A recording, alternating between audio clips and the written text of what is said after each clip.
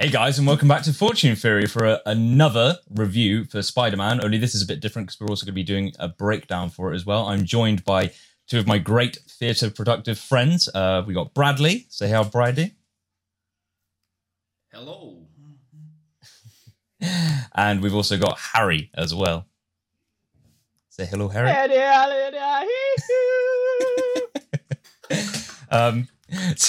Brilliant. That was great. So we've all seen Spider-Man. I've seen it twice now. I saw it again last night after I saw it for the first review.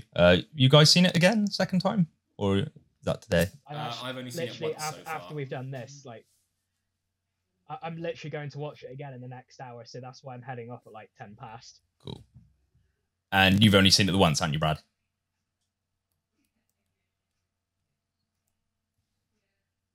Yeah, I've only seen it once so far. Cool. All right.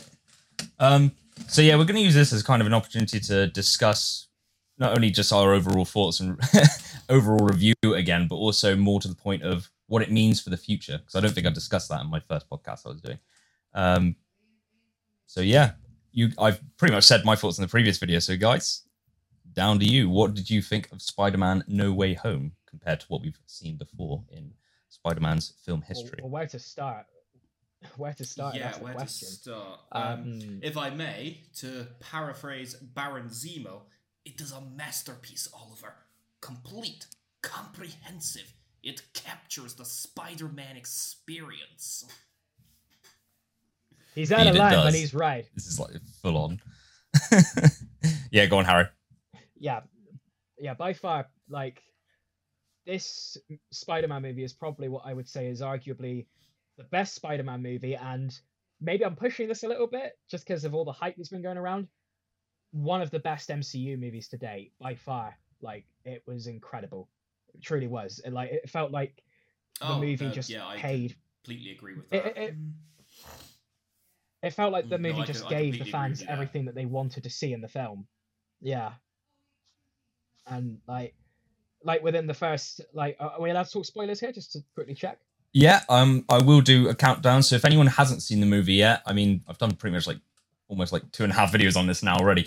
Feel free to leave unless you don't care. But yeah, I would definitely recommend going to watch this movie if you haven't already. It is a masterpiece. So I'm going to do a spoiler warning countdown in 5, 4, 3, 2, 1.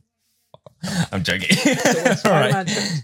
So when Spider-Man fought the Decepticons and all that, oh my god. Oh yeah.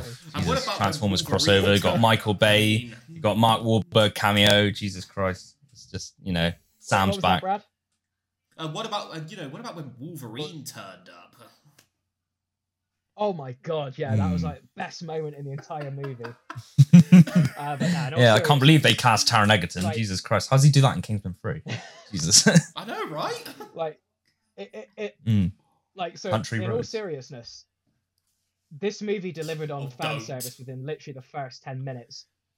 Like, the moment that Matt Murdock showed up, I actually had to hold in a squeal. It was that insane seeing him on the big screen. I did not expect him to show up. That officially canonizes the Daredevil Netflix series, and pretty much by doing so canonizes all the Netflix shows in the actual MCU proper timeline. And also spoilers for Hawkeye as well. Yeah. No, I was just going to say. I was just going to say spoilers for Hawkeye. We've spoken about this before, Ollie, in that. Yeah, obviously that's what I was about to say as well. Because obviously we've spoken about this, Ollie, but obviously the end of the last episode of Hawkeye with just that little 2-second clip of Kingpin was just perfect. That's literally what I was about to say. I'm playing the Grinch song in the background as well with it. Just fit. Perfectly. That was just that was like the cherry on top. I've heard apparently the director of Hawkeye has stated that the end of episode 6 will actually confirm to us if this show will confirm to us whether the Netflix shows are canon or not. I for one hope that is the case. It feels like they're carrying on where the Netflix shows left off. I do hope so, because they felt so open-ended. The Netflix especially shows, with the favorites. Yeah, and the Netflix shows Yeah, and the Netflix shows were so good that to completely wipe them away feels like a lot of wasted potential there.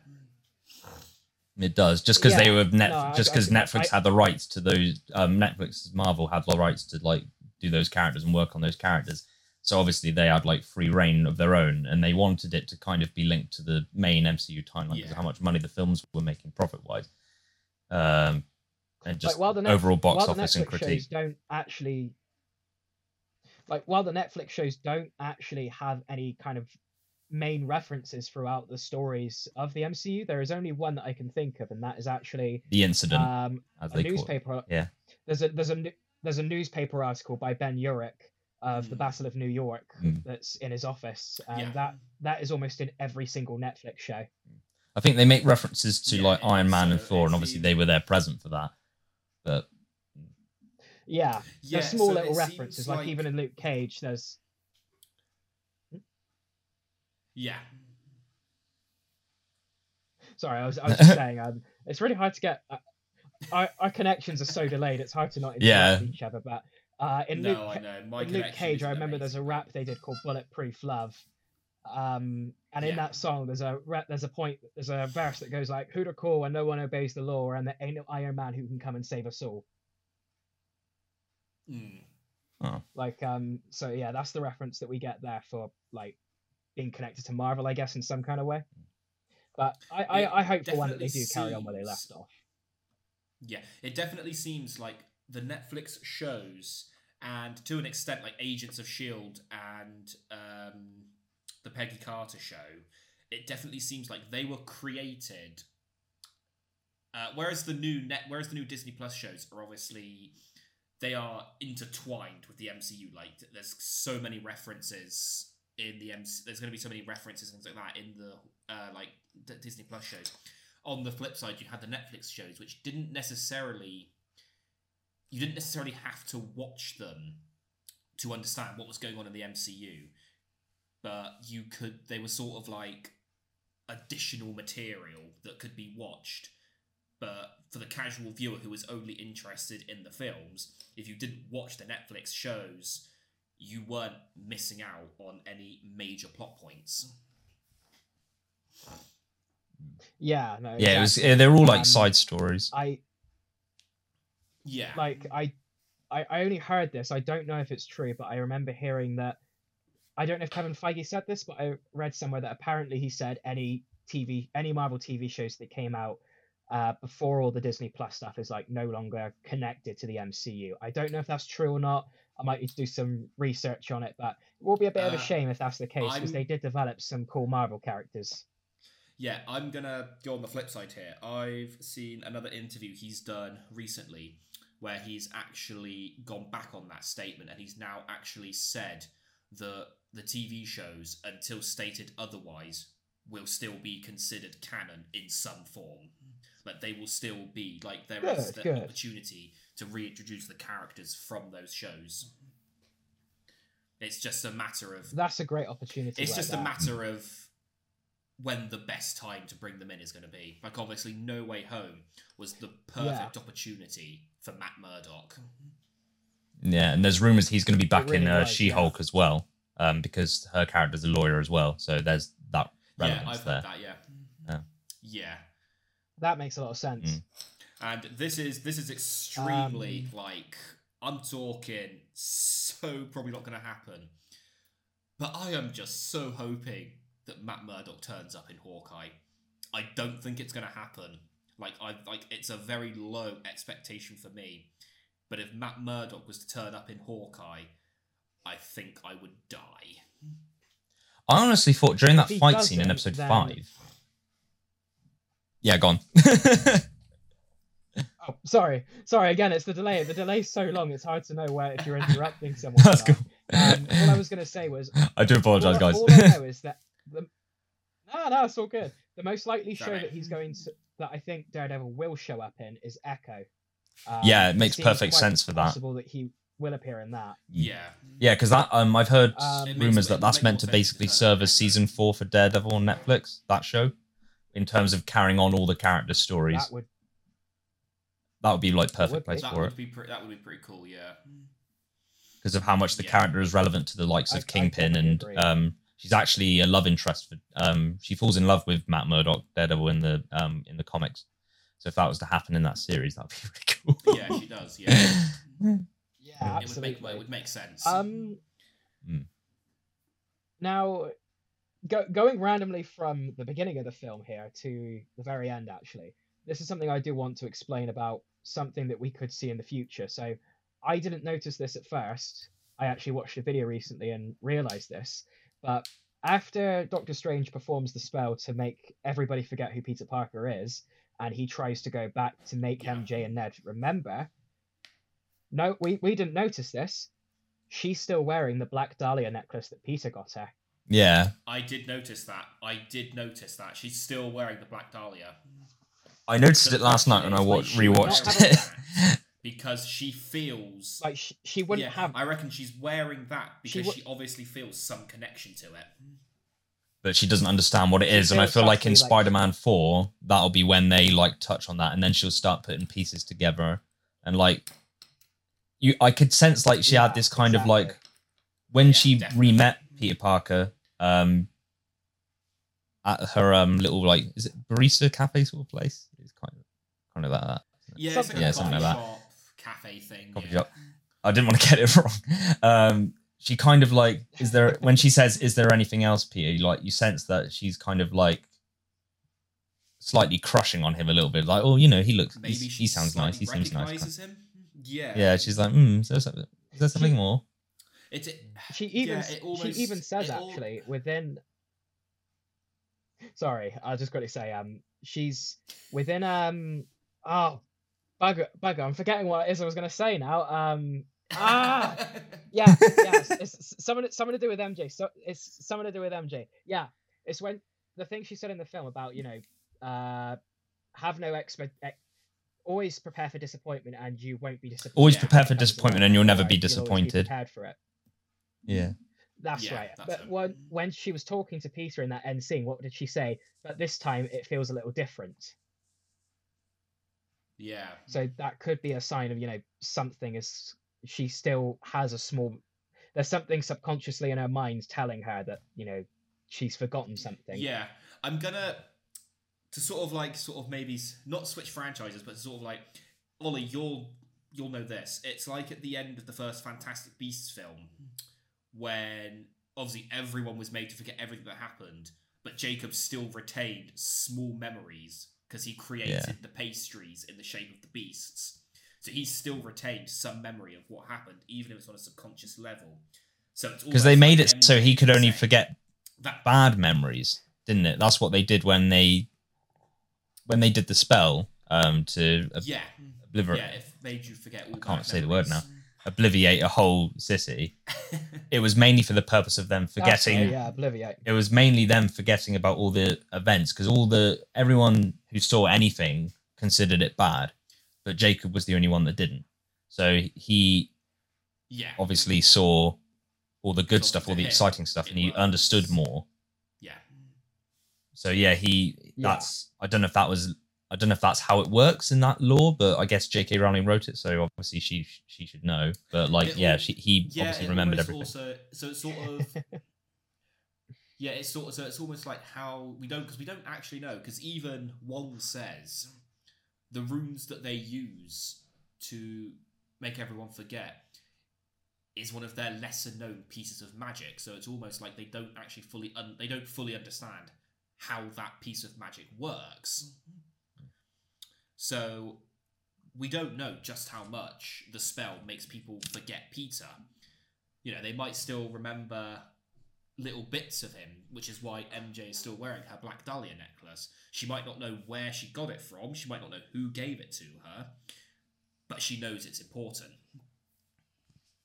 Well, Exactly. originally, the first time I watched it, I Um, thought when he did do the spell, it wasn't just them forgetting Peter Parker. I thought it was them forgetting Spider-Man as well. But clearly, that's not the case from when I learned later on, because obviously they do know and remember Spider-Man. So I wonder if they remember everything that they went through with Spider-Man, just only the difference being they just don't know who that person was. but they know that they had links or worked Yeah, with. exactly. They know that they had links or worked with Yeah, Spider-Man. because obviously the reason. Yeah, because obviously the reason Peter had Doctor Strange cast the second spell was because everyone was coming through because they knew Peter Parker was Spider-Man. So by making people forget who Peter Parker is, they don't know. They know who Spider-Man is. They just don't know who his identity is. Because obviously J. Jonah Jameson says in like his final interview of the film, he goes back to his Only a coward like hides his true he was under the identity. mask. Why isn't he telling us? Yeah, exactly. Yeah, exactly. And I would love to touch up on that actually when all of the different villains from other universes are flooding through. What villains did you guys notice up within the sky? So the ones I noticed in particular was classic Rhino, like the one within this within the That was the first one I saw. and I saw Scorpion, Scorpion right? last night. I saw Scorpion's Yeah. tail. And Yeah. I think Craven was noticed as well. Yeah, Craven's in there as well. It's very Those are the- hard to find him, but yeah, because he's wearing his fur cloak and he's holding a spear.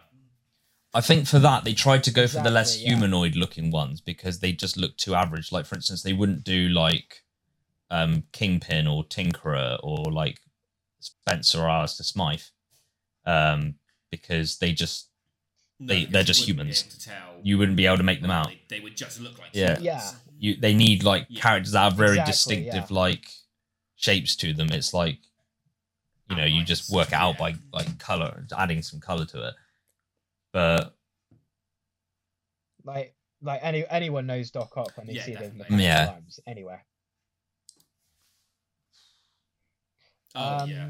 Oh, another thing something I loved actually about this. So, Jamie Foxx's Electro was definitely redeemed within these movies, and I loved the outfit that he had within the final act when he was fighting all of the Spideys. Yeah. And another very small little thing that I loved that they did with him, every time he started shooting more lightning out of his hands, he had an electrical mask appear around his face and then fade away. yeah, again. that was A meant to little represent the reference to his comics. classic Yeah. Electro mask. Yeah. So we're glad they, definitely like, really, like, definitely redeemed I that. absolutely loved that. Accurate.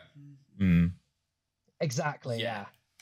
And also, can we just quickly speak about how his conversation with Andrew Garfield, where Andrew's obviously like, you don't have to be a villain. His sentence, you're from Queens, you help poor people. I thought you might be black under that mask. Maybe there's a black Spider-Man out there. Miles Little Morales. nod to Miles Morales. Yeah, Oh, yes. I'll definitely be coming. And the Yeah, funny little thing nod to is, Miles we've Morales already there. had. Well, the funny thing is, we've already had Miles Morales confirmed within the MCU from Spider-Man: Yeah. Homecoming. Yeah, when because of, I think was it a Aaron deleted Davis scene or was it a as post-credit well. scene where Prowler's like, "Oh, sorry, Miles, I'll be home in a bit." What? You're right there. So in the actual movie, he did say, "I've got a cousin who lives Nephew, I around think. here. I Was it don't want nephew? those weapons being sold I around think it's here." nephew, isn't it? Something like that. Yeah, sorry, Yeah. nephew, not cousin. Yeah, Yes, it's his nephew. It's nephew. Uncle Aaron. And then there's a deleted. Yeah, it's Uncle Aaron. And then there's a deleted scene where he goes on the phone to him and he's like, "Yeah, sorry, I'm not going to make it in time, Miles." Yeah, just to So name from drop. that, we do know that they could potentially be. So we know Miles is in the Yeah. MCU. We just haven't been introduced to No. him yet. Again, that'll be something that the new trilogy So, does. Obviously, and now that we've been confirmed to get, I was going to say just what I was going to say. Now that we've been confirmed, we've got 3 more movies. Hopefully, that will mean Miles will actually be formally introduced properly. And that comes to the main point of this video, which is discussion I and guess- theories regarding what's to come next after this movie as well. Because this movie literally set up so much that they could literally do. Like, I was saying to one of my mates last night, the possibilities are Yeah. literally Yeah. Yeah, limitless for what they can do next. But it has to be something So, that really um, undercuts It's, this one. It's like the first end credit scene with Venom. You know, That'll be where it Venom starts. goes, and there's that Oh, yeah. tiny bit of symbiote. There's that tiny bit of symbiote left behind on the bar. Now, the theory that I've heard is that that's potentially going to infect Flash Thompson, and we're going to get Agent Venom. Oh, that's exactly That would what be I cool. was. I'd That's be what I all was up thinking. for So I was that. like, they can't because Eddie Brock has left with the main Venom symbiote, and they've left that bit of the Venom Venom hasn't left himself Exactly. there. He's just left a piece of himself there, which for some reason just didn't return. And Exactly. did you notice the way it moved away slightly looked a bit like the Tobey Maguire symbiote from the Raimi films? The way it started to move away a little bit. I don't know if that's meant to hint at the way that symbiote's going to work, or if it was just simply just a little nice nod because it's a reference to like what they're like in different universes and things. But that's in Mexico, so that needs to travel to that little piece needs to travel to New York to get back to meeting Tom Holland's Spider-Man. So maybe that was like when Eddie says, "Oh, we need to go to New York and find this Spider-Man." That's what that symbiote's then going to do. So it's just travel. You just see the opening shot of Spider-Man 4. There's just an airplane comes down, and you just see this little like symbiote just come down the steps. It's just like the first shot of Spider-Man 4. Just like, okay, I know what this story's going to be. Yeah, I do think Flash Thompson will be the host. Would be hilarious. I do think Flash Thompson will be the host because he's established in this universe, and they need to do more with that character. And he becomes the second version of Venom after Eddie Brock, I believe, in the comics. So because we've obviously already got Eddie Brock in his own universe, it makes the most sense for them to do that here. And I think it'll, because of the way the story's portrayed it in No Way Home, bringing that symbiote here whilst Eddie's got his own symbiote back in the main Sonyverse, it just makes the perfect sense going forward. Yeah. For it to be Flash. No, it really does make sense for that. And they can do the symbiote suit for Spider-Man as well. Villain, yeah, go on, sorry. As for the villains that they could potentially have for the next movie, my wager is on Scorpion. We haven't had Scorpion yet, and they obviously teased him at the mid-credit scene for Homecoming. Yeah, they've been putting that off for ages. It needs to do it now. They need to do that now. Plus, they could follow it the same way it happened in the comic books. In the comic books, J. Jonah Jameson gets Matt Gargan to do an experiment with the guy who eventually becomes the Jackal, and gets him stuck inside the Scorpion suit. And eventually, Scorpion blames Jonah for that and tries going on a murderous rampage to kill Jameson. So with Jameson now more of a character within the Spidey films, they could potentially follow that plot. That is a really good idea. I do remember reading about that in the comics as well, because I was working on my own like Spider-Man like series that I thought I could do with my film group one day, and I had the idea of an outcome where J. Jonah's like the big bad of the series because he's like secretly like hiring or getting associated with villains to basically just reveal Spider-Man's identity or something like that, and then he turns out to be like a sort of big bad at the end, because he is a Spider-Man villain in a way. He's just not like the villain that we kind of think of when we think of villains. He's not like the one that goes in the physical combat. He's just more like the way he was in No Way Home, like tracking Spider-Man, trying to get him arrested and identity revealed and all that sort of stuff. And him exposing it when he found out the truth. That's like his level of antagonism, because he just resents Spider-Man. Yeah, absolutely. He just really resents him. But yeah, I don't think he'd be a full-on something villain. That I think is something that I think is quite interesting. Like obviously by the end of the film, is that although Toby and Andrew both say they've never worked as part of a team, they've still always had people they can rely on. Like they've always had, like, Toby obviously had MJ, and he had Harry and Free as well, which kind of makes me think, well, yeah, you have been in a team before because you were in a partnership with Harry for like 5 minutes. But also, what I was going to say is, at the end of the day, they've still had, like, they both obviously still had like Aunt May to rely on. By the end of No Way Home, Tom Holland's Spider-Man is truly alone.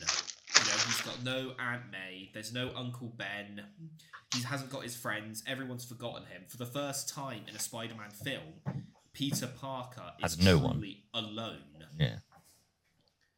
Yeah, and he's now fully independent as well. He has to rely on himself. That made me wonder as well, because you just said about Uncle Ben.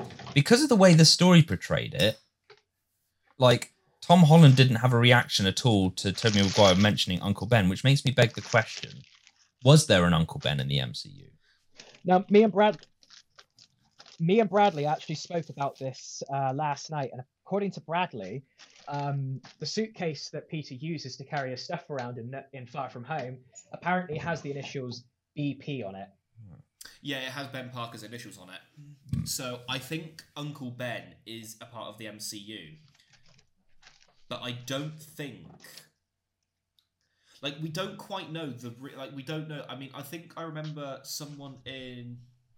I think it was Far From Home refers to Aunt May as Ms. Parker. So I'm wondering...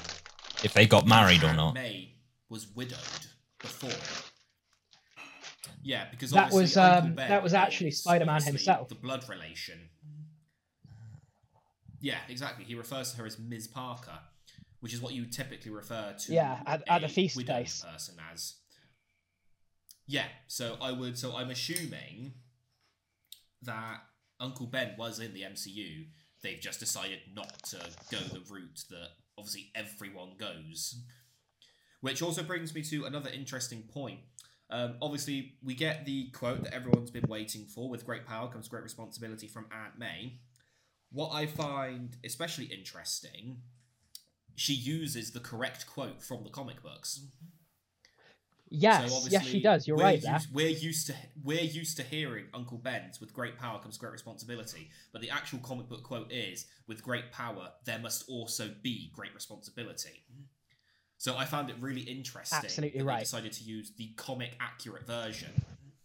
I think they're just they know they need to do something like what they did with that whole sequence. I think they're just trying to be as new with it as possible, but also as accurate with it as possible compared to like the previous incarnations, because they don't want to just the way they did it with Toby and Andrew's versions is that they were making the adaptation, so they obviously had to be true to the roots of the story, but obviously work with it as an adaptation. Whereas at this point in Tom Holland's story, in this new like evolved part, you've got to change things. You've got to like make them different. You've got to try and keep them the same, but not so the same where we're just rehashing it for a third time. It's different. So they're going to change like things like that. They'll change, and then like what we've just done there, we've picked up on that because it's a difference.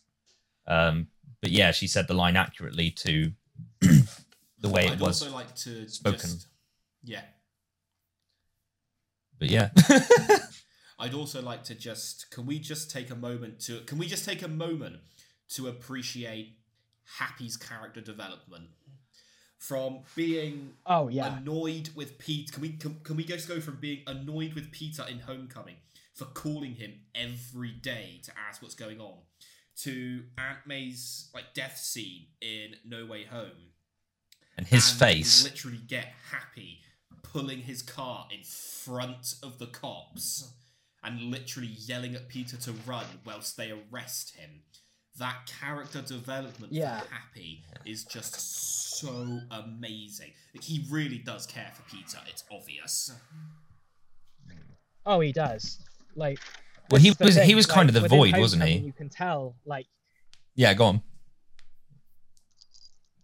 Yeah. I was just going to say, like, yeah, within Homecoming, he was basically like, he literally looked at Peter as being this annoying, hormonic teenager that's just going to annoy him every single day. And it wasn't until he realized how much he cared, you know, when he stopped the Vulture from robbing the plane with all the Avengers shit on, that he was like, oh my God, he actually does care. He does give a shit. And of course, like, he has a lot more care and respect for Spider-Man because of that. Because it's the same as in... Yeah, and it's the same as in, obviously, Far From Home, when Peter is on the jet creating his suit, and Happy just takes that moment and looks back at him, and you can almost see the pride in Happy's face as Peter is creating the suit. He looks at him as being the next Iron Man. It's like he is almost similar to Tony in some ways. He really ways. does, yeah. Because even though, like, and then obviously they played the music as well from the opening of Iron Man during that sequence. Oh, I love Led Zeppelin. Yeah. Oh, Jesus Christ. Oh, no. Oh, I tell you what, when I watched that in the cinema, the collective groan that went up at Peter saying that was almost like it just throughout the cinema, you just felt everybody who knew who they were, you just felt a collective, oh my God. Yep. Like, I think if anyone was next to Peter when he said that, they would have probably punched him in the face. Oh, goodness. Yeah, but for someone who should know like a lot about pop culture, to get something like that wrong, like even if it's for a funny moment, it's just still a bit like, is that like, is that just like a one-off for his character? He's allowed to get something wrong, but yeah, no, not really. But losing signal. I suppose you could also argue that in Civil War, he has the same moment where he's like, did anybody see that really old film Star Wars? We're on the snow planet with the walking thingies. Empire Strikes Back, yeah, when they're walking thingies. Yeah, so I don't or aliens in Infinity War. Yeah, I don't think it's too out of character for Peter to get it wrong, because although he is there with pop culture, I also don't think he necessarily knows a lot about it. No, he's still very young. He's meant to only be 16 or 17, so it makes sense for him to be a bit unknowledged on other topics. Yeah, he's I think he's 17 in this story. Like, did anybody? Also, did anybody? Yeah, I think so. Sort of think at the end of No Way Home when he was in the coffee shop. Did anybody else have that slight moment of, are MJ and Ned dating now? Yeah, I kind of get what you mean a little bit, because they were very friendly with each other a little bit. Yeah, so it's almost like, is Peter the reason they never got together?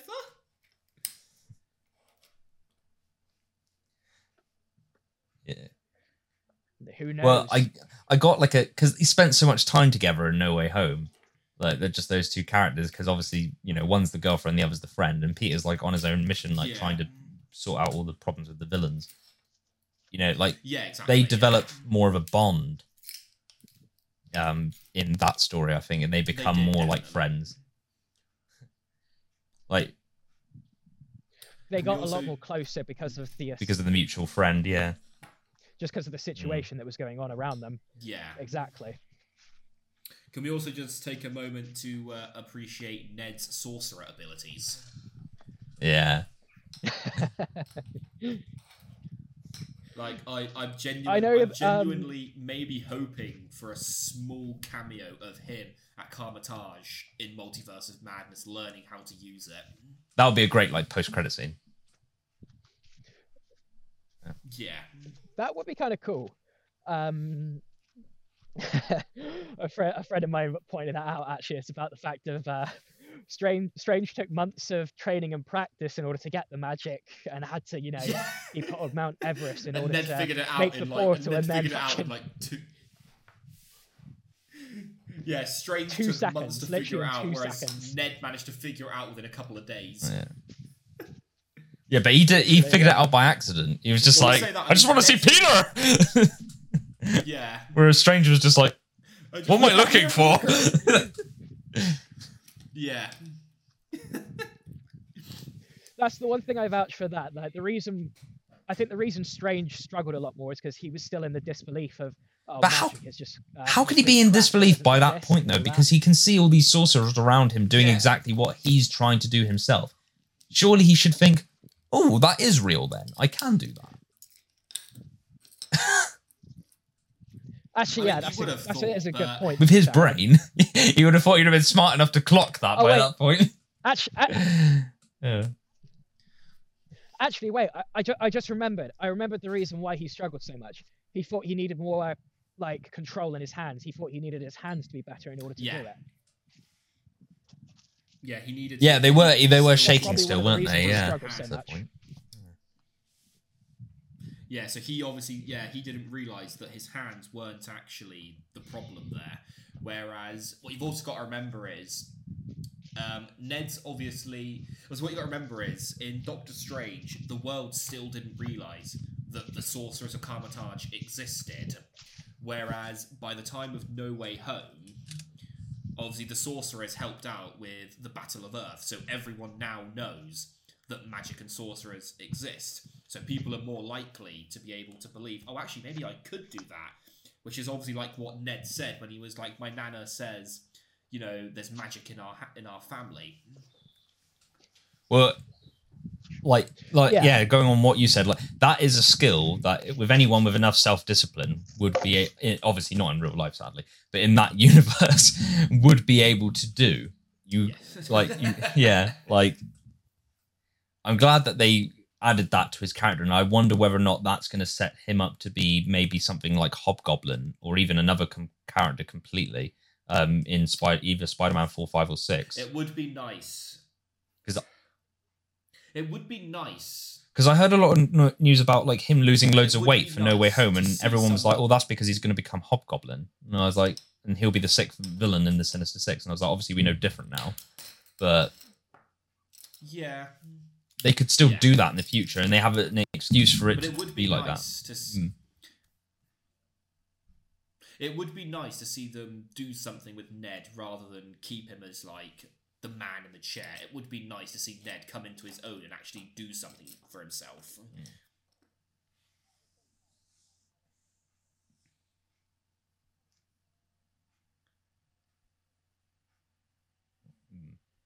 Yeah, true. I just think it would be nice to see Ned, now that he's been shown to have these abilities, it would be nice to see them actually do something with it. Like Foggy's kind of Daredevil's guy in the chair, isn't he? A little bit, a tad, depending in a way. Yeah. He is. Yeah. Yeah.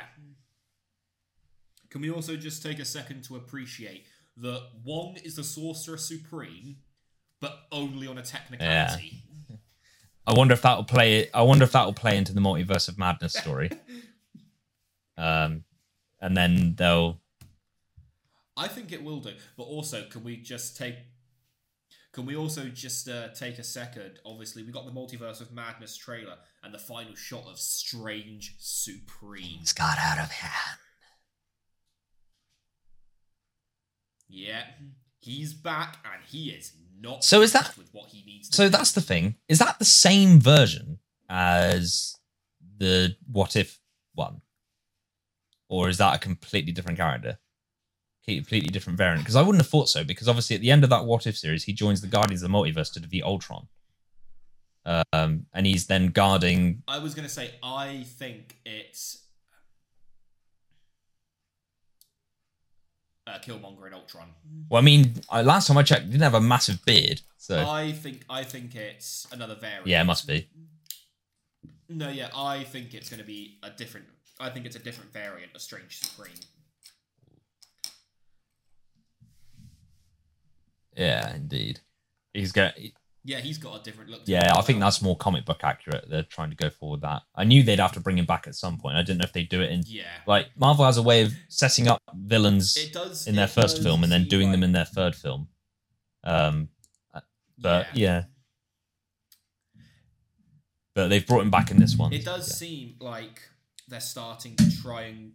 It does seem like they're starting to try and go more comic book accurate with costumes. Like Wanda in the finale of WandaVision got her comic accurate costume. And Falcon as Captain, like Sam Wilson's Captain America as Yeah, well. so it definitely looks That's definitely very comic book accurate. straight from the comics. So yeah, it definitely seems like now that they've got everyone in, it definitely seems like they are now getting ready to have more comic accurate costumes.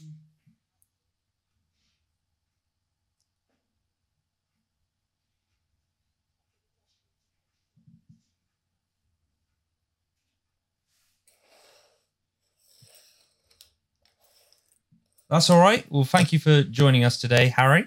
All right, mate. I will need you to remain on the call, but I will need you to remain on the call. Just do not close the tab. And if you need to mute, that's up to you. That's cool. Thank you for joining us, and we'll see you next time. Yeah. Catch you later, Harry. Awesome. All right, we'll catch you in a bit, bud. Awesome. Catch you later, mate. Bye. Then there were two. Ah, And then there were two. just want to quickly say that you. But no, yeah. So if we can quickly switch over, obviously, to Hawkeye for a second as well. I'm really looking forward to seeing where the finale goes. Like, I'm hoping, obviously, now that we know when he was Ronin, Clint was an assassin for Kingpin, I really hope we get just a little bit more about what he actually did for Kingpin. Because obviously we know, the thing is, we don't know how much was for Kingpin. Like, obviously, we're assuming when he went after Maya's father, that was on the orders of Kingpin. What I want to know is, when he went after the people he went after, we saw him going after at the beginning of Infinity War, are they the same people? Was he doing that for Kingpin, or was that him doing it by himself? That's a point. Yeah. Again, it'll be all answers that we'll find out tomorrow. Because we don't know. Next. Yeah, here's hoping, because we don't know how much work he obviously did for Kingpin. Like, we don't know whether he spent the entire 5 years as Kingpin's assassin, or whether he just hired himself out to Kingpin. I feel like it would have been like a one-off kind of thing. Like maybe he might have done it like once or twice and then realised, actually, this guy's an asshole, isn't he, actually? I didn't realise this. Like, you know, where he tries to manipulate people and hide his evil, as he does. And then, you know, Clint's not an idiot. He would have figured it out. So I feel like he's probably just sort of like clocked it quite quickly. And that's how he's got to that point now where he understands that he's a bad guy. And he's like, he's the guy I've been worried about this whole time. This guy, Kingpin. It's the fact that he calls him Kingpin as well. It's like, it's not just, Wilson Fisk. He didn't just say, I mean, that would have been enough to like make me explode. Yeah. But him actually calling him Kingpin. Yeah, obviously. As well. Now, the other thing I'm left wondering is, obviously, the last we saw of Kingpin, he was meant to be imprisoned for life. So how have events transpired that have led him to getting out? Like, obviously, we know it must have happened after the blip. That my theory is, when the blip happened, obviously, so many armed forces, prison officers went, that Kingpin was either just released because there just wasn't enough officers left to handle the prison situation, or the other theory I've got is that Kingpin simply bribed the remaining prison officers to just let him out and get rid of his record. Because obviously, we know that in the animated Spider-Man series, Wilson Fisk obviously erased all of his childhood records. So it's almost wondering, is he going to try and do this? Is he done the same thing in Hawkeye? Has he done the same thing? Has he managed to erase all of his like criminal records? I mean, we've never seen those two characters cross paths before, so other than obviously the contacts that we'll get caught up on in this series. So for all we know, during this 5-year time jump, he could have easily done that. Personally, I think that characters like Daredevil would have been caught in the blip and he would have survived. And because of their absence, he would have assumed that, okay, they're dead, thank God. Now I can carry on with my enterprise. The deal's off. That the deal that they made at the end of season 3, if that's canon, is off the charts. And that's how he's not only been able to get out of prison, but able to like start his empire again and just build everything up. Either that, or he lost Vanessa, so in the blip, and that was the bargaining chip for him to agree to the deal. Yeah, I reckon. Because they even said at the end of season 3 of Daredevil, which they could pay off in any continuum, starting with like this in Hawkeye. Like, you know, if she gets hit by a bus tomorrow, obviously their line, Karen's line was basically saying, like, you know, if she dies or something, that deal's obviously off. You know, it'll cross that bridge when we get to it. If that happens, hopefully it won't. Yeah. That's the opportunity where they could say she blipped out. And I feel like if they're going to give him a big role in tomorrow's episode, that conversation, there will be some conversation about him or anyone he knows or is associated to that got blipped, and that'll somehow associate back into yeah, definitely what's currently happening. Technically, Yelena's been hired by Elena, who's working for Kingpin. So technically, she's working for Kingpin, I suppose, isn't she? Which makes me think that Val's actually, makes me think Val's linked to it, and so is the US agent. So whatever this, so I'm now debating whether or not it's Dark Avengers they're setting up, or whatever else. And obviously, in Dark Avengers, you've actually got Norman Osborn, who becomes I'm Patriot, which just makes me beg the question of, are they going to bring William Dafoe back again in Multiverse of Madness, add him to the MCU permanently, but because he's no longer the Goblin, is he going to become Iron Patriot and do that? But then I think that's a bit too much wishful thinking. Potentially, but I think something that I find interesting is one of Yelena's lines from last week's episode was when Kate was like, he was an Avenger, and Yelena almost seems to spit on the idea because she's like, what even what does that word even mean anymore? So it's almost like she doesn't believe in the term. So it's almost like so would she want to be part of a team that uses the term Avenger? Because obviously in her mind, the Avengers are what caused her sister's death. So it's almost like, I wonder if maybe, would she want to be part of any team that idolizes the concept of the Avengers? I mean, in that context, without knowing the full story, I probably wouldn't. But until I knew facts. But yeah. No. But obviously, we're assuming that in tomorrow's episode, she's going to learn the truth. We're assuming that hopefully she'll... Well, I mean, they better do, because obviously they had the end credit scene in Black Widow where they set that whole sequence up. So I feel like we'll get more context to it tomorrow.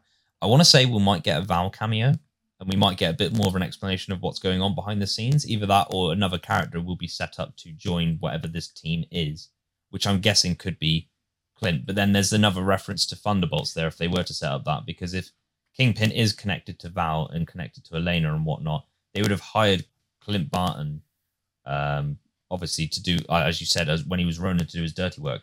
Clint Barton as Hawkeye is actually a member of the Thunderbolts in the comics as well, which is also the other theory for what the team was being set up, because the Thunderbolts or Dark Avengers, they're both basically villain teams working as superheroes, like teams of supervillains that are doing superhero activities. Basically the Marvel's version of Suicide Squad. And both of those teams contain the same members. So literally they have, and at the moment they're setting that up very well, because you've got US Agent, you've got Yelena Belova, and the way this series is presenting it, Clint Barton retiring as Hawkeye, but still retaining the name. So I feel like Kate Bishop will become like the superhero Hawkeye, and Clint Barton will become like a sort of underdog Hawkeye who's working for the more criminal groups. But not necessarily intentionally. Or maybe we have Clint Clint retiring as Hawkeye, passing the mantle on to Kate, and instead stepping back and taking on maybe a mentorship role. Well, I think that's what this series was about, wasn't it? It's like at the end of Age of Ultron, we had Captain America. Yeah, so obviously it's like at the end of Age of Ultron, we had Captain America and Natasha both taking over the training of the new Avengers. So it's almost like, is that what Clint's going to do at the end of this series? Is he going to take more of a back seat and instead become more of a trainer for the new team that's being... Well, I mean, in Age of Ultron, they did quite good... At the moment, we don't know whether Yelena's... They did more justice with the character in Age of Ultron, because he gives that speech to Wanda, and I feel like that's kind of the mentality, and that's like, he's been put in a lot of positions like that, and I feel like it makes appropriate sense for his character to be the one that says the inspiring speeches and basically gets all these new Avengers off their asses and motivated or whatever they need to be. And then he's there, and then perhaps in that story, if they have him in there, they kill him off, and then he just officially he's not needed anymore. He's served his purpose because everybody who knows everything that needs to know everything now knows it. and all these other new characters can eventually learn stuff in their sagas and their histories and their own sort of stories and in their Avengers stories. And then that character just goes away and we don't see him or Laura or any of the kids anymore, and that's just his character done. He's left. I sincerely hope I sincerely hope the end of this series doesn't mark the end. I don't think it will. I think it will be soon, but I don't think it'll be in this series. I think it'll be like in maybe like the next like 2 to 3 to 4 years at most. Most of the OG Avenger, because obviously him and I think it's just him and Banner now and Thor, the only 2 OG Avengers left. Yeah, Thor as well, who's getting his own movie. Well, I feel like Thor: Love and Thunder could easily be an end game to Thor, like the Thor's trilogy, because you're gonna have the Guardians in it, which obviously you crossed paths with and worked with in the Avengers: Infinity War and Endgame. Clint and Hulk being the only 2 OG Avengers that are still alive or still in contact are technically both still alive, and Hulk was in Ragnarok, so he's got more than enough relevance to come back in Thor: Love and Thunder, even for a small appearance. As does Clint Barton's Hawkeye. Yeah. I don't know how relevant it would be, but they could make that work for like a fun little cameo, perhaps. They could just bring in a bunch of all these like superheroes who've been in association or worked with Thor before. Yeah. For that, I doubt they'll do it because they'll just want to do their own story. But like that, they have like everything that's still presently going on in the MCU has all made an appearance in the Thor movies so far. So like, if they were to wrap it all up in one closing continuum, like for a big final battle against Gorr the God Butcher, and whoever other villains turn up, that'd be great. And obviously Loki and Sylvie as well for a cameo. But it's also Doctor Strange. It'll be interesting to see where they go, obviously, with Thor after Love and Thunder, because obviously we've got Jane Foster coming in as the new God of Thunder. So it'll be interesting to see whether, much like with Hawkeye, is this going to be Thor now hanging up his mantle? Is he going to be taking again? Is it going to be like a case of him taking a back seat? Because the same could be said for Hulk. Obviously, we've got She-Hulk coming in now, so it's almost like we've got all the OG Avengers are slowly passing on the mantle to someone else. I honestly don't know. It makes sense for them to pass on their mantles, but like, unless they're gonna like kill those characters off or really retire them or find a way to really axe them out of the story without being necessarily relevant moving forward, only by maybe mention of a name, there's not really much you can do, because you kind of have to still keep them about, and like, because they're so big and so important, and it's really difficult to like try and tangle them out of it. Obviously, like with Iron Man and Black Widow, you just simply killed off those characters, so it was easy to pretty much do that. And it's great to have these characters keep coming back as well. Like, I think there was a rumor that Chris Hemsworth might come back for Thor 5, which I wouldn't say no to. Obviously, as we've just spoken about, Clint Barton, I don't really want to see him leave after this show yet either, because there's other ways they can bring him back. No, I mean, in a way, it could kind of make sense that he does like officially retire from it. Kate takes over, and he just like goes back to his family, and that's him done with all the Hawkeye-ness now, and it's just her. I feel like that's a plot twist route that they could take. But yeah, I feel like she needs more mentoring still. I mean, it's obviously as we've seen since Age of Ultron, I think Clint wants to retire. He's been trying to. He obviously wants to stop doing. I feel like this story would be the one that actually officially does it. Or could be. Yeah, that's just it.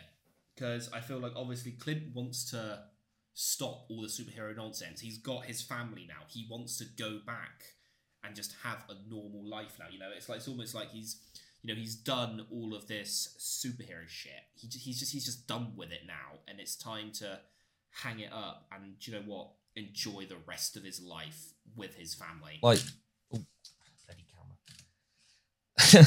It goes on like a 30-second timer, so it turns off. You might have seen it in previous videos. If it's been on for a while without being touched. Yeah. I personally, I think it would make sense for this series to, like, really thinking about it, actually, at the end of this series, it would make sense for his character to officially retire, and that would be him leaving. But obviously, we don't want that, and there are, like, but it would make sense. We don't want annoyingly, that, we might have to accept it. There's only so much you can do. Yeah, there's only so much you can do. And I feel like this show is wrapping up Hawkeye. You know, it's wrapping up what he is, you know. And I just feel like this show is going to end with him retiring. Like, because the problem is, in a story, if you've got a character that's set on one thing that they keep trying to do and failing, eventually you're going to have to end it one of two ways. Either one, you end it in a way that means that they could never do that for whatever reason. So they just give up trying, and they carry on the story and give them a new arc to continue with. Or two, you give them what they want. I suppose there's a third option, which is to kill off that character, but I suppose that kind of comes under the first option, which is like you do something that means that it can never happen. So either by, like, for instance, the whole Spider-Man thing, like where he got everyone to forget who Peter Parker was. If he was to like make everyone forget who Clint Barton was, like he wouldn't have a family to go back to because they wouldn't know who he was. But you know, that kind of level of that, not necessarily that scenario because it doesn't make sense, but that level of like exit clause where he is not able to do that, continue to that arc. Yeah. But if he, I feel like because this story is very, you know, Hawkeye centric in general, and his overall arc since Age of Ultron, since his character really like came out of his shell, is to return to his family, is to be with his family, is to keep his family safe, and his only actions remaining with the bow and arrow are purposely to keep his family safe. Like by that point, so technically he is still Hawkeye, but he's more than he's a hero for himself and everything he has now, not the world, sort of thing. Like he's a hero for his family, not a hero for the world anymore. He doesn't want to keep. It's interesting. I suppose you could. It's like he doesn't want to be a hero for the world. He wants to be a hero for his world. Which does sound a bit selfish, but you got to remember this character has done so much for Earth and the universe in the space of. And he's gone through. In the space of less than 10 years in a row, without much rest, without much time to rekindle, and even if he wants to, even if he has a chance to, even if he's limited by how much time he has left to be able to do so, depending on whether or not his character might, you know, hit it, or if he, you know, if his family just sort of like fall out with him or give up on him, even though they never would. Like, and you never know what's going to happen because any day, like someone like Thanos could return or appear and actually kill everyone off for real, and there would be no way to resurrect the universe. But like, he's still sacrificing his own happiness, and like, it's not selfish, but sadly, obviously, also his family's happiness of being able to see him to keep not only them but the whole world safe from all these villains and all these threats. So yeah, he definitely deserves that kind of retirement now. And even then, he still wouldn't fully retire because he'd obviously still have the skills. He definitely does. Required for him to remain as Hawkeye if needed. Well, that's just it. He's still got the skills and the abilities left. You know, he's still he's still a world-class archer. He's still got all of this shield training. So it's not like he's going to be unable to defend himself or defend his family at any point. But yeah, I feel like we've gone. Well, it's still Marvel, but I feel like we've gone a little bit off tangent. But yeah, just to quickly finish up that point. The problem is with bringing his character back all the time. I might have said this. I don't think I have yet. It's kind of like James Bond, and this is a bit of a spoiler for the latest James Bond films. So if you haven't seen those yet, stay away for like 5 seconds.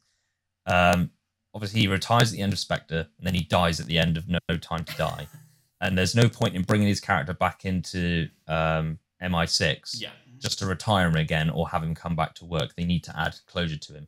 He's retired so many times, so they need to have him either retire properly this time in a way that confirms that there's no way he could go back to being Hawkeye, or they kill the character off, which I doubt very much they're going to do. I feel like they might do something that comes close to it, but then I they... don't think they're gonna. I don't think they're. No, gonna it doesn't make kill sense him. for them to do that. Like, well, you never know. Marvel is so unpredictably shocking these No, I don't days. think they're Like gonna you, kill him, 'cause that- in well, I'm not saying it would be a bad Well, story if they yeah, did that's do true. that. Just saying it's not obviously what we want necessarily, but you know, if they have to do it, they have to do it, and we'll be like, oh shit, you know, sort of thing. Like, No.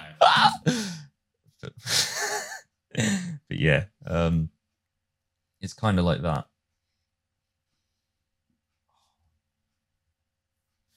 Yeah. I heard a rumor that Spider-Man might appear in the next episode because, actually, I think we spoke about this last night. It's officially set in 2024. I figured out. Actually, I was completely shut up phone. It was actually completely. Yeah, so they were originally. Yeah, so originally they were setting it in 2025, so they were having it 2 years after Endgame. Apparently, that was to But throw then, people off. One of the producers.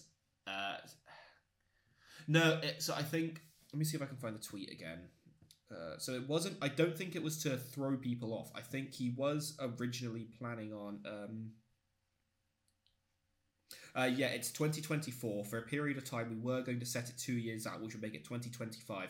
Hence me messing with your minds about the timeline, but it's 1 year out. So I don't think they were messing with us. I think they did originally want to set it in 2025, but I think they realised 2 years was quite a large time gap. So they've instead gone and set it in 2024, which makes it a bit easier to tie into more current things. So obviously you've got Spider-Man No Way Home, which takes place Until in the ending, which takes place at Christmas during that final swing. And I wonder if that final swing would lead him into a cameo in Hawkeye, because that would be so, that would just be so cool. Because it's the same location. That final shot is the same location where this final battle is going to take place in tomorrow's episode. It is. And you've seen all the Rogers the Musical stuff. So. It is. So it's interesting because obviously the final scene of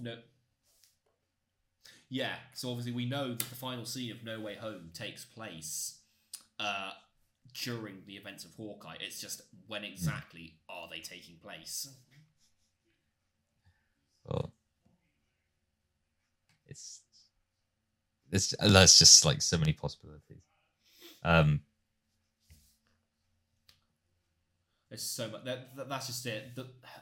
Opening up the multiverse has brought in so many possibilities that there are now infinite directions they can take. Like, we can theorize all we want about where we think they're going to go, but at the end of the day, there is so much they could do that it's actually practically impossible for us to say this is what they're going to do next. I mean, Spider-Man freshman year, that'll confirm his origin story officially, and probably the contacts with Uncle Ben and that story there, and that'll be the animated version. I don't know if Tom Holland will voice him, Yeah, definitely. but I'd be a bit upset if he didn't. I think there was a rumor that he wouldn't.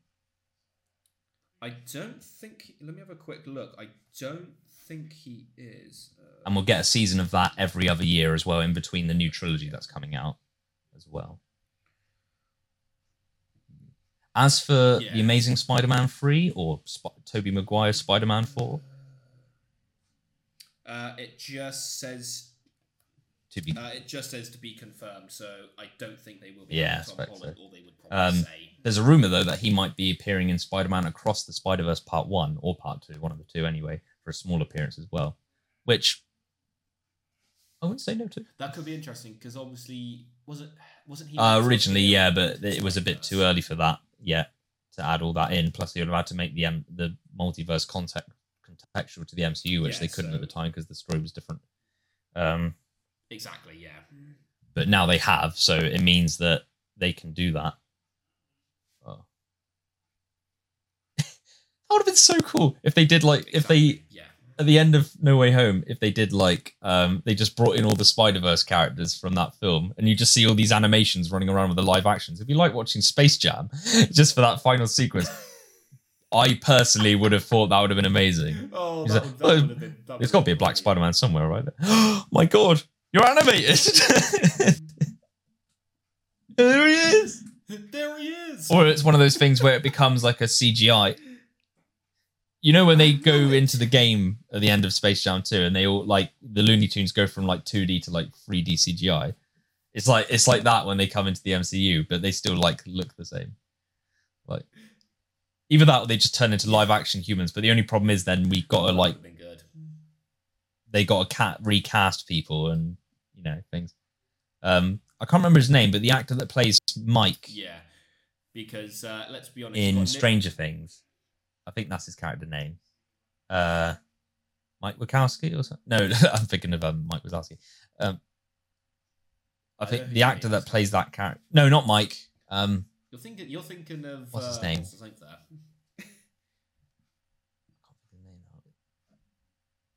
Lucas, that's it. Will?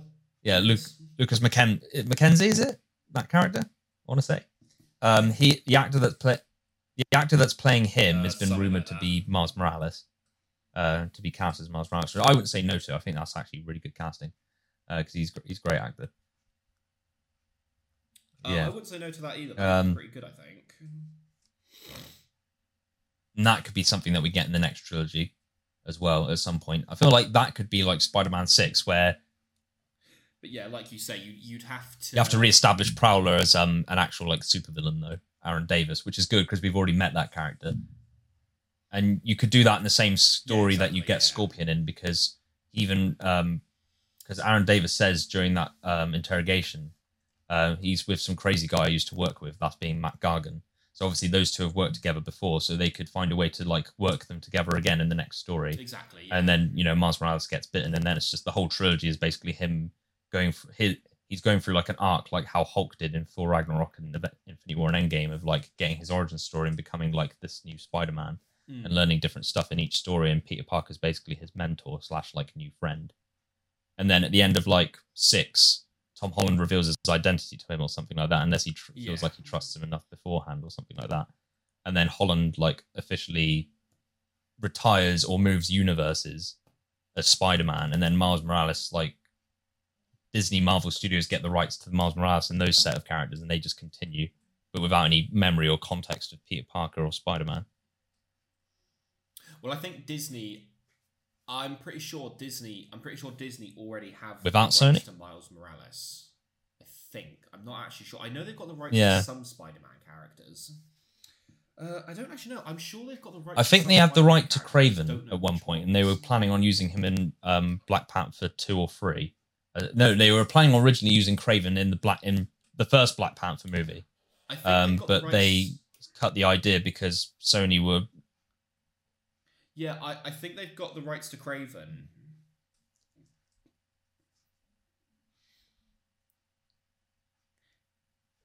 Yeah, they've got the rights to Kraven because obviously they've already cast as Aaron Kraven. Yeah, but that's part of the Sonyverse, though. That's part of the Venom, Morbius, all that string of movies. So yeah, Sony's got that in the bag. Plus, like you and Harry said earlier, when they were bringing him in, when they were like bringing all the villains in from the other universes, you could see like the outline of Kraven, with the spear. Yeah. God, it's gonna be so good. I don't know about those villains specifically, because I think they were just one-offs for that scenario, but like, and definitely not those versions either. But the MCU's versions of Matt Gargan and Aaron Davis as Prowler, those have got to be options that go into like, say, Spider-Man 4. I would like to see more of the Tinkerer as well, because we didn't actually see the Tinkerer take on Spider-Man, and he is a Spider-Man villain as well. And his characters, we don't know what happened to that character at the end of Homecoming, so him coming back would be great. Interesting. No. I don't know. At the end of No Way Home, they obviously imply that they say, oh, Spider-Man's a hero, and they obviously don't know who he is by this point. But did the spell erase the controversy? Or did it just erase people's memory of Peter Parker? Because everybody's... So they think it's his fault that did it. They just don't know it's him. But, so I think obviously it's a... So I think obviously it's erased people's memories of Peter Parker. So I think there's still the whole thing that Spider-Man killed Mysterio. But I think because it hasn't changed the timeline or anything, I think it's still... So obviously everything that Spider-Man did in No Way Home still shows that he is actually a hero. So I think No Way Home... So I think there's still the video of Mysterio saying that Spider-Man killed him. But I imagine because of the events of No Way Home, people now don't believe that's what actually happened. Because there is no that real controversy there anymore. wiping the memory of because obviously the events of No Way Home, wiping the memory of it being Spider-Man Peter Parker is a hero. means wiping out videos and records, I guess. So the part of the video where Mysterio's like Spider-Man's name is Peter. I would assume that's how it. Yeah. I would assume that's how it works. Yes. So that first opening shot, that clip of the video would have been magically edited out of the video. Something like that, thinking about it. Yeah. All files and things. Magic. I'm surprised that they didn't make it, though, so people would forget it was... Forget. Because by forgetting Peter Parker is Spider-Man, so that, a part of me would kind of think, does that mean they'd forget Spider-Man too? And it's like, oh, they don't... They know the world knows Spider-Man. The world just doesn't know Peter Parker. So they play it off as like they're two separate characters. Yeah, which I suppose in a small way they kind of are, but they're not, obviously. Yeah, pretty much. Yeah. And that was the thing as well. When they went to visit Aunt May's grave and Happy turns up, I was kind of like, because when he said, "Oh, how do you know her?" and I was like, "Oh, through Spider-Man," and then he was like, "Same." I kind of thought, that's a bit weird. How would you know that? If that's the case, like, how would you even know Aunt May by this point? Because obviously it doesn't change. It only changed people's memories of Peter Parker by making them unlogically forget him, just by the use of the magic. But how would... So obviously what we got to remember is that so obviously in Far From Home, we got to remember Spider-Man was in Feast and giving that, and Happy was yes, to Aunt May. So obviously it's things like that, isn't it? That's how they met. The way the spell works is it erases people's memories of Peter Parker. But anyone who knew Peter Parker was Spider-Man and had been with other people when he was doing Spider-Man stuff, I imagine the spell modifies their memories slightly. So instead of him seeing Peter Parker in the Spider-Man suit, the spell would have modified his memory to have Spider-Man in full costume with the mask and everything. That's the way I'm thinking it works, is that it modifies people's memories to imagine that actually anytime they saw him in the Spider-Man suit with his mask off, maybe, their memories have now been modified to have that memory of them with Spider-Man. That makes me wonder if, like, would they forget his face as well? Because, like, imagine if someone met Peter Parker as Spider-Man, but he didn't have the mask on. But obviously, they don't know. All they don't know is who that person is. But they've seen the person's face, but they don't know the name Peter Parker. They don't know he's Peter Parker. They don't know who that person is, but they see his face. Would they remember his face?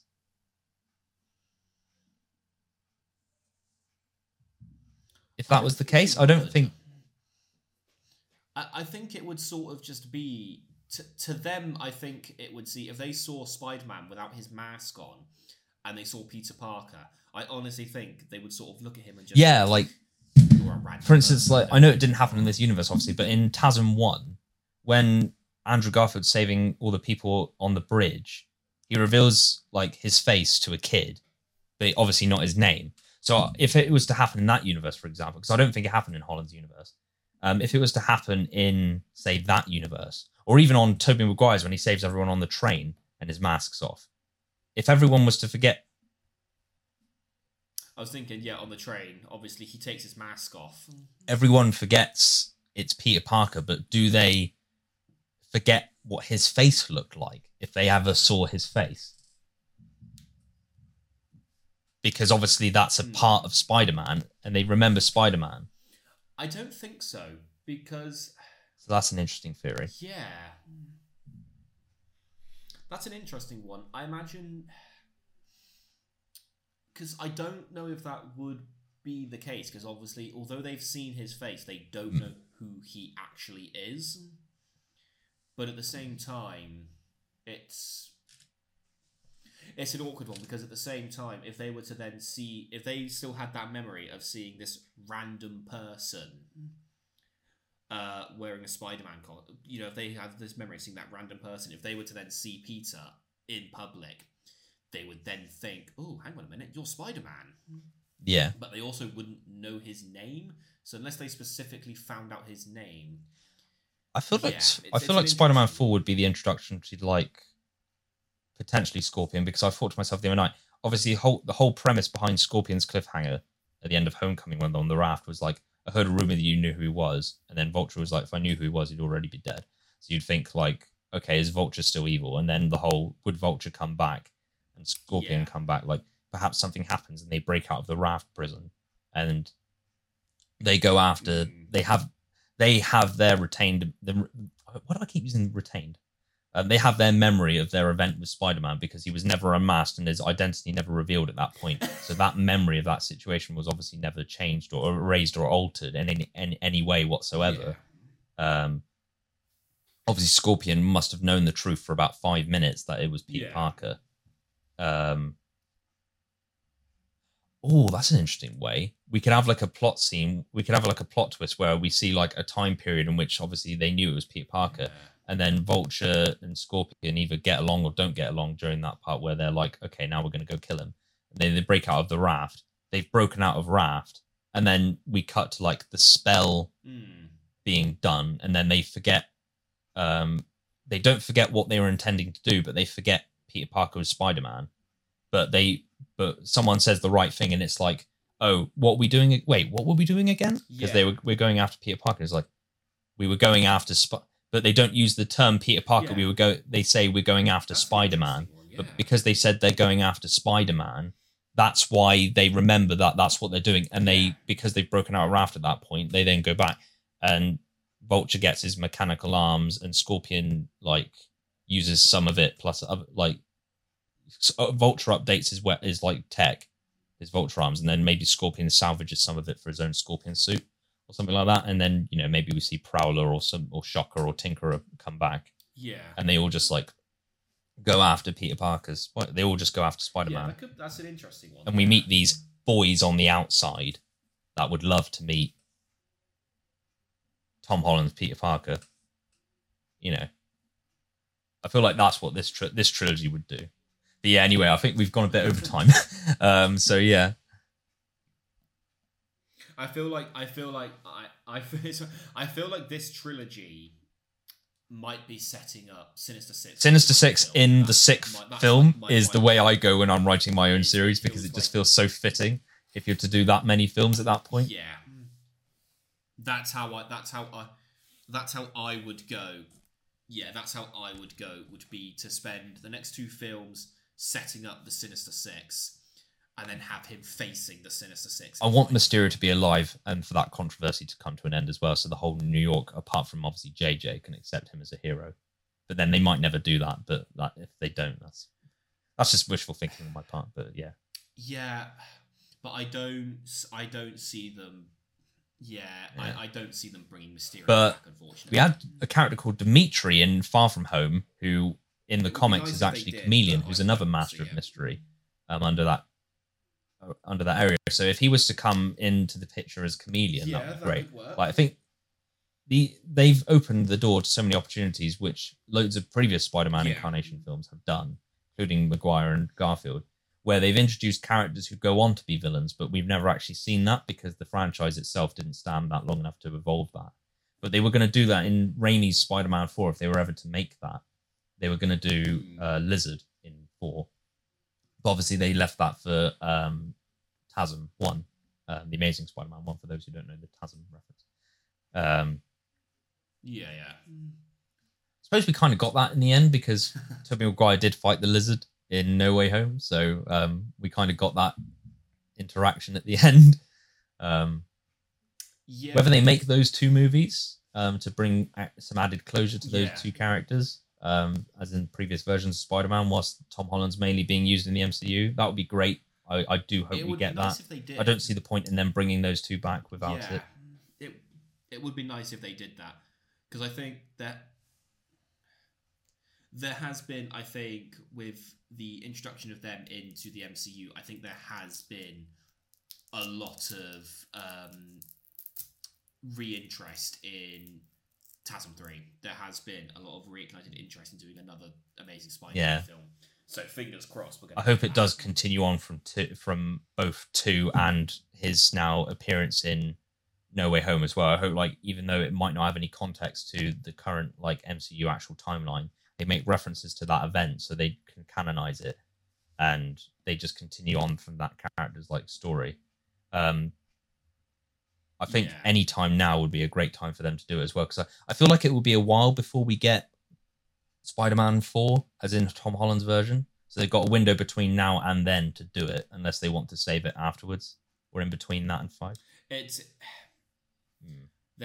gonna be a while now, I reckon, because they'll have to like really sort it out. But I feel like there's no point in like, for one stand of like nostalgia, it's good to see them come back, and I think they can get away with it more with Maguire because so much time has passed.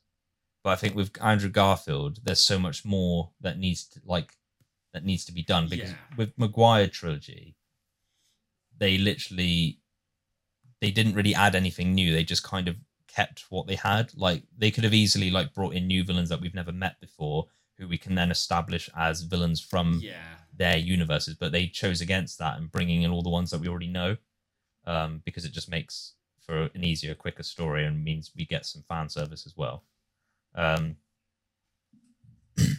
But definitely.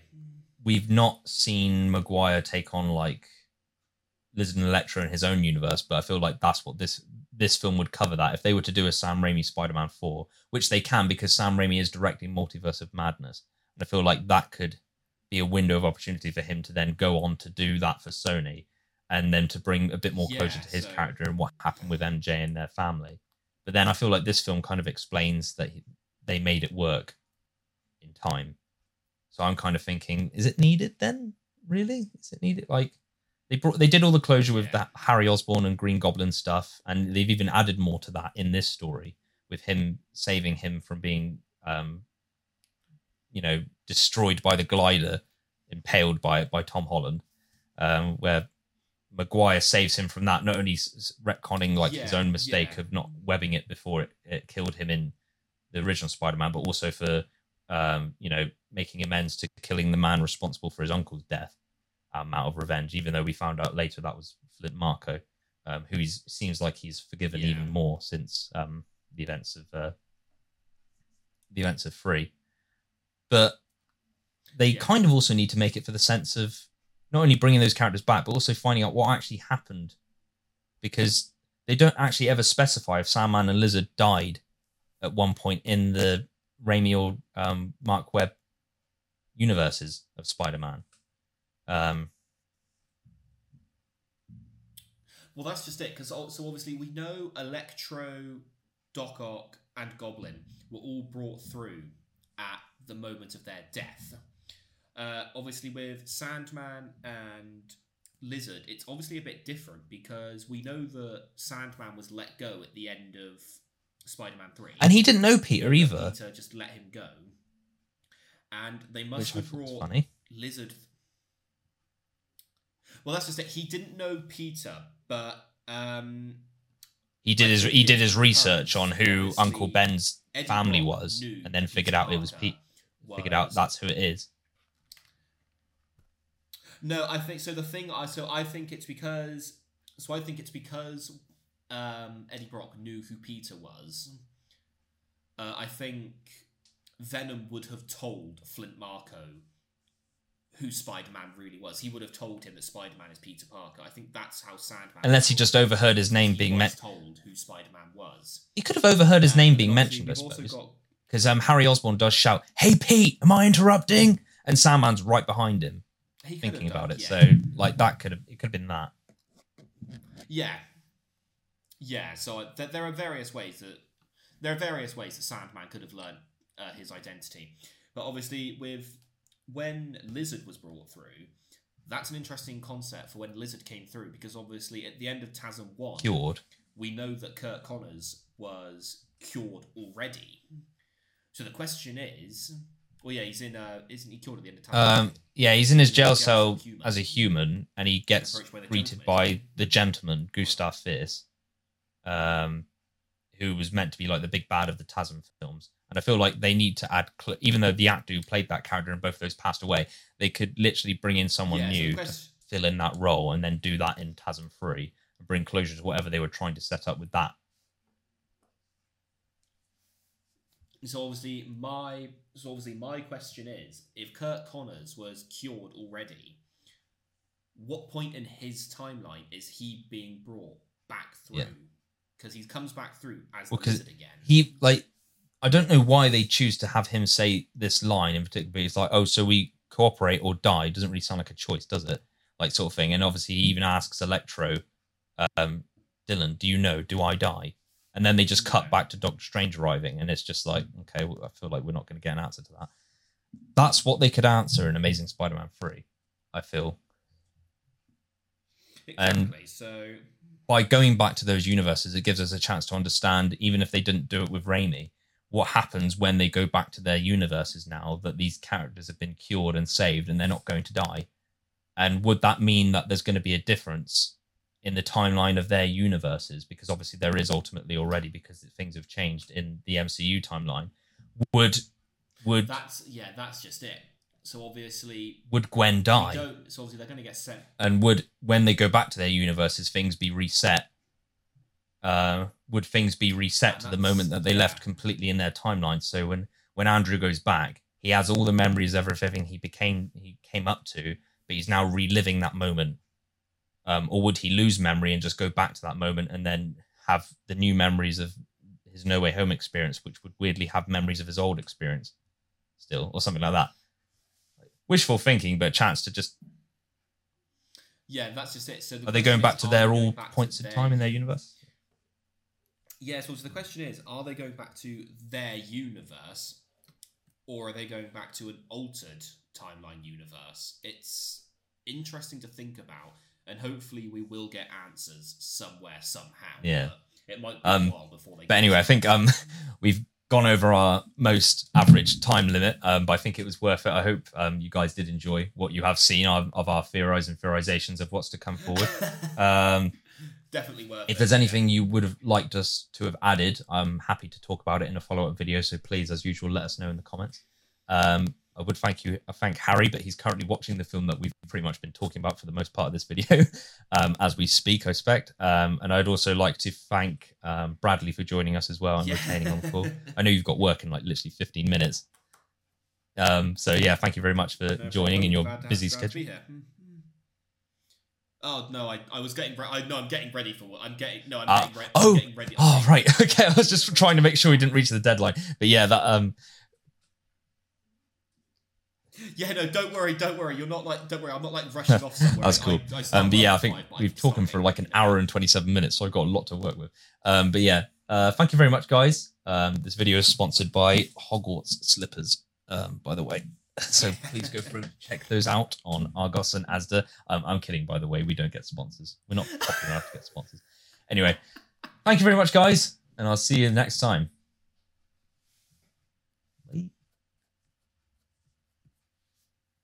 See you next time.